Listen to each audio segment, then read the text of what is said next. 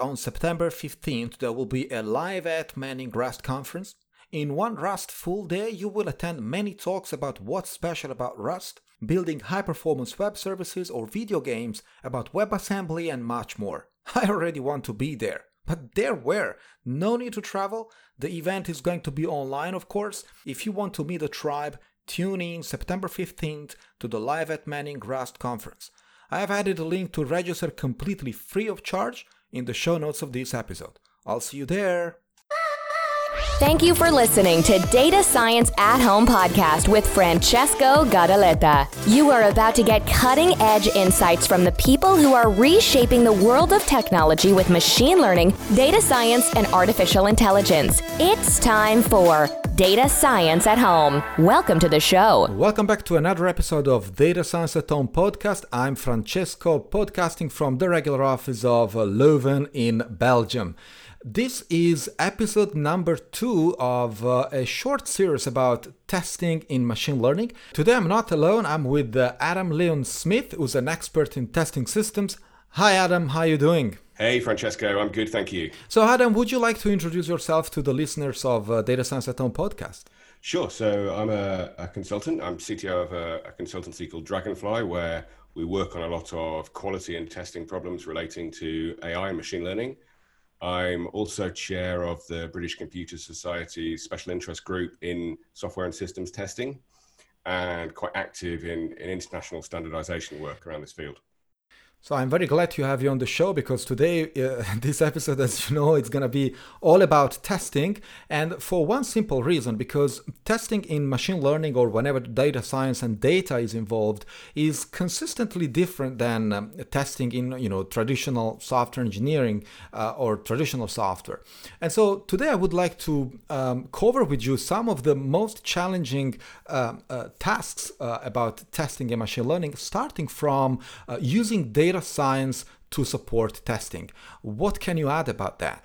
Quite a lot. I think it's a great topic, and it's one that's really, really popular in industry at the moment. I think there's 5 core areas of testing where machine learning and other data science techniques can help.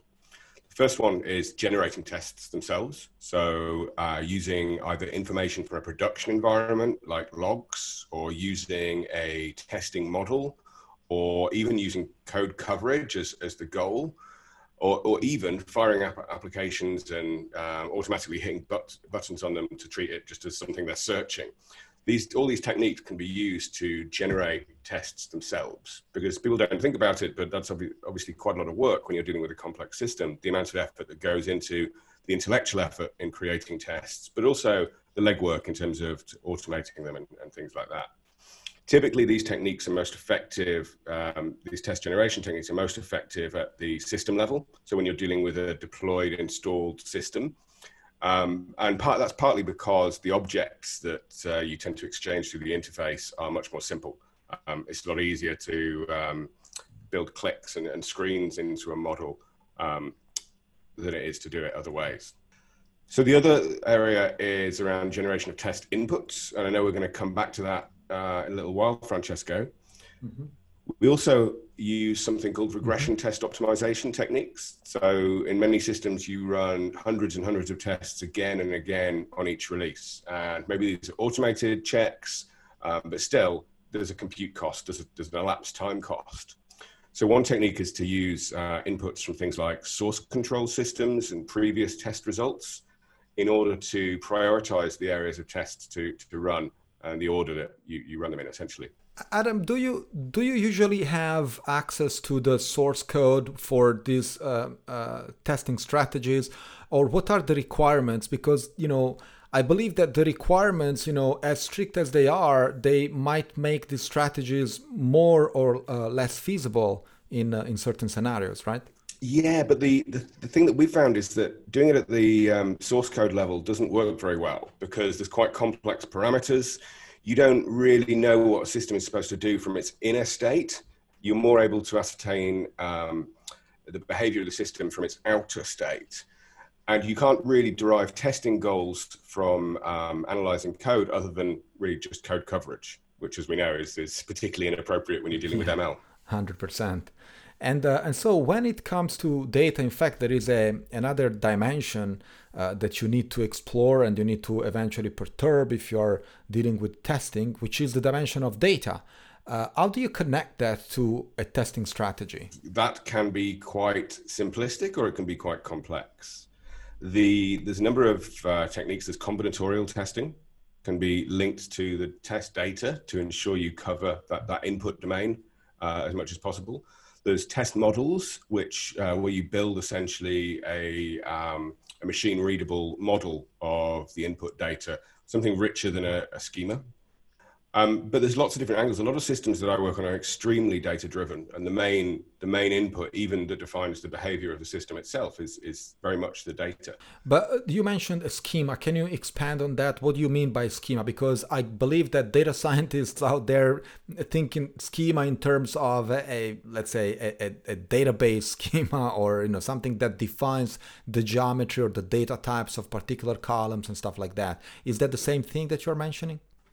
Well, that's the same as I mean when I talk about a schema, but we work with richer models that bring out more of the semantic value of the data, if you like. So whilst I may know that a data is a string, maybe I know it's a certain length in a database example, maybe I need to know that there's actually 3 possible values that could have, and one of them isn't valid if it's a male.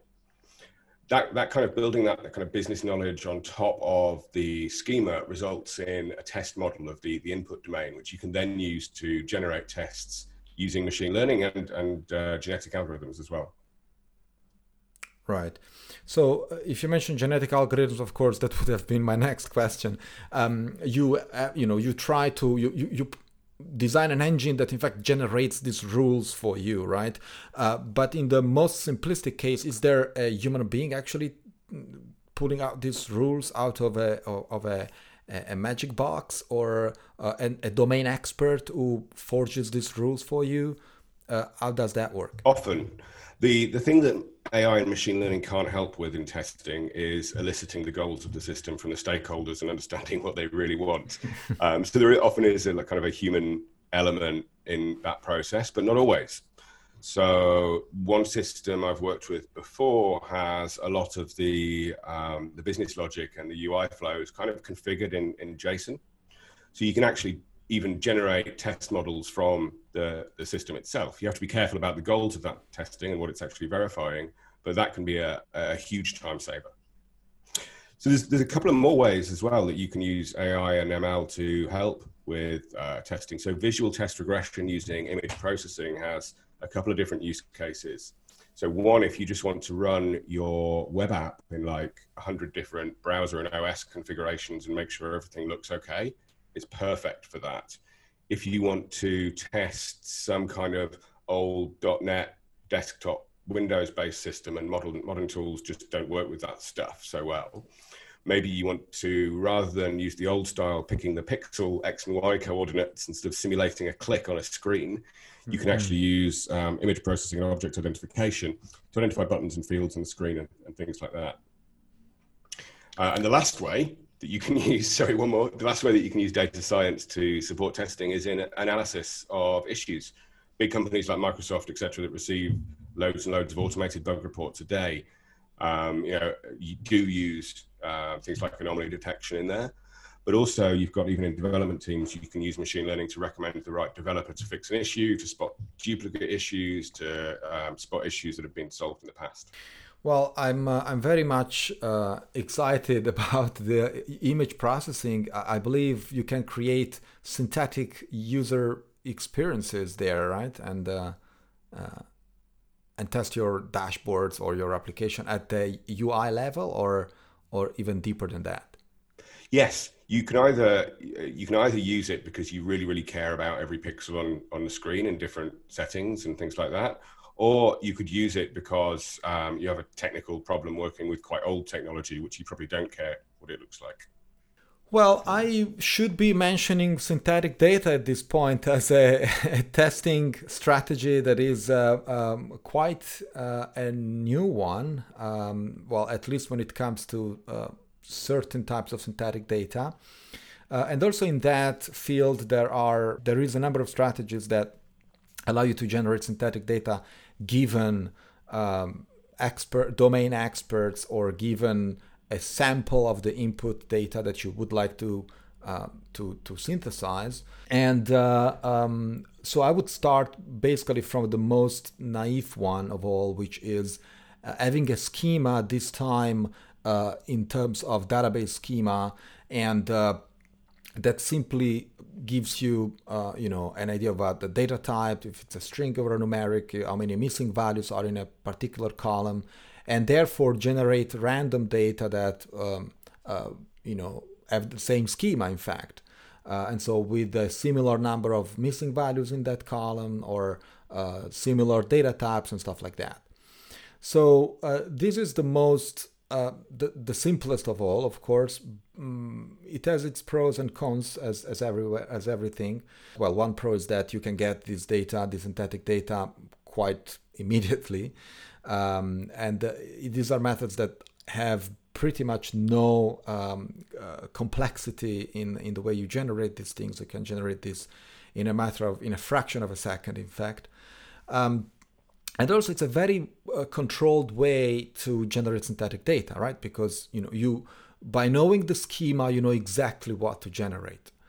As a cons, of course, you have completely random data that might and usually is very far from the real stuff. And so, testing your systems on synthetic data generated in a completely random fashion probably does not help you 100% on testing. It doesn't really give you an effective way of testing your software or your model, because the data is indeed very random. And usually these are things that you use when you want to test that some APIs are working, some pipelining, some plumbing is there, but not really machine learning models, not really semantics, and not really prediction related. Testing. Just to jump in on that, Francesco, sure. I think you can often see bugs in the engineering pipeline that affect particular features or affect particular types of record. So one of the things I do think is quite important to do is to test the machine learning model in an integrated fashion. Obviously not as many times as you test it when you're calibrating it, but I do think it's really important to test end-to-end the results of the machine learning inferences and predictions. Yeah, I cannot agree more. I mean, this is extremely important. And honestly, I haven't seen this as a standard practice, unfortunately, because indeed, what you say is exactly what should be done when it comes to machine learning and engineering combination. These complex systems that in fact see data science and data engineering in the same project. The second strategy when it comes to synthetic data is via perturbation. This is another easy one, relatively easy, because it starts not from a schema, but from the data itself. And so if you have, for example, a bunch of rows somewhere in a data frame, the way you generate a synthetic version of this data is by perturbing these records with random noise or one of the many directions or dimensions that these data are in. So one of the interesting things about this for me as a practitioner is how much data, because we often work with these things in a black box context where there isn't a data scientist around and we simply have a deployed model or something running as a web service. And one of the things we have to think about is how can we know when we're done? And we can't perturb every possible permutation of the input data, and we can't see the inner workings of the model. So how do we generate the right input data to find the maximum amount of issues? Yeah, that's a very good point. I mean, when I say controlled, I just mean that you know where you start from, but in fact you don't know where you end. And so it depends on the amount of this perturbation that you are applying, on the number of dimensions that you are considering, on the statistical properties of the input data as well, to understand where that perturbed data or that version of perturbed data would end up. And I hear you when you say it's quite difficult to understand, to keep these things under control. Now, where you draw the line, in fact, I think that you draw the line in statistical terms, because if I'm perturbing data with a statistical engine or with statistical perturbation, statistically is the only type of measure that I can apply, and therefore I can measure quality. I'm not sure if this is a statistical technique, but I think combinatorial testing, when combined with both measuring the test coverage of neural networks and measuring the optimum perturbations, is a really interesting topic. In terms of combinatorial testing, what I mean by that, from an internal perspective, is I mean activating each possible combination of function together. I guess when I think about this, if I'm testing a website, right, I can test each field in isolation. If I test each pair of values across two arbitrary fields, my test coverage increases hugely. And statistically, that's actually generally the optimum technique for data-driven systems. I can apply those concepts to activation functions instead of variables in a front end. And I can also apply those principles to perturbing input data. I mean, I guess people think about images, but if you think about input data here as a series of features, I guess ones and zeros, right? If I want to try combinations of different inputs, I should be able to statistically come up with the optimum range, right? Yeah, it makes sense. Continuing the conversation on synthetic data for testing, there is a third and last strategy or methodology, which is synthetic data generation via GANs or generative adversarial networks, which is a relatively fancy way of training a neural network, in fact, or a pair of neural networks to generate data that really look like the original one. And we have seen this a number of times with DeepFace, which is a way to generate synthetic faces. And in fact, it's, in computer vision, that's a thing. That's something that works extremely well. I mean, it's almost impossible to distinguish a synthetic face from a real one. And so the idea there is to apply very similar techniques to numeric data or electronic medical records or, of course, images and many other data types, because, if you can replicate records that have the same statistical properties but are completely synthetic, well, that means that you have an infinite amount of data at your disposal for testing. Adam, have you seen this happening in the real world?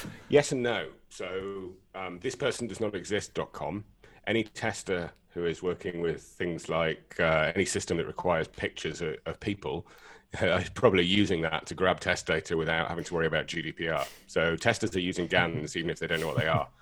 But the way you just described it there in terms of using a GAN on a structured data set is really interesting. I've never thought about that before or heard of anyone doing that. I think that's really interesting. There are also some, of course, privacy and confidentiality issues that apparently are immediately solved when it comes to synthetic data, due to the fact that by law in certain jurisdictions, but I'm not an legal expert at all, but apparently there should be some sort of GDPR free on there should no longer be any GDPR constraint on the data that you generate in that way.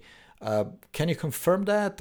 I'm not a lawyer, but it isn't the data. So as long as people can't be identified from it, and that data would pass any anonymization tests, I don't think it is personal data.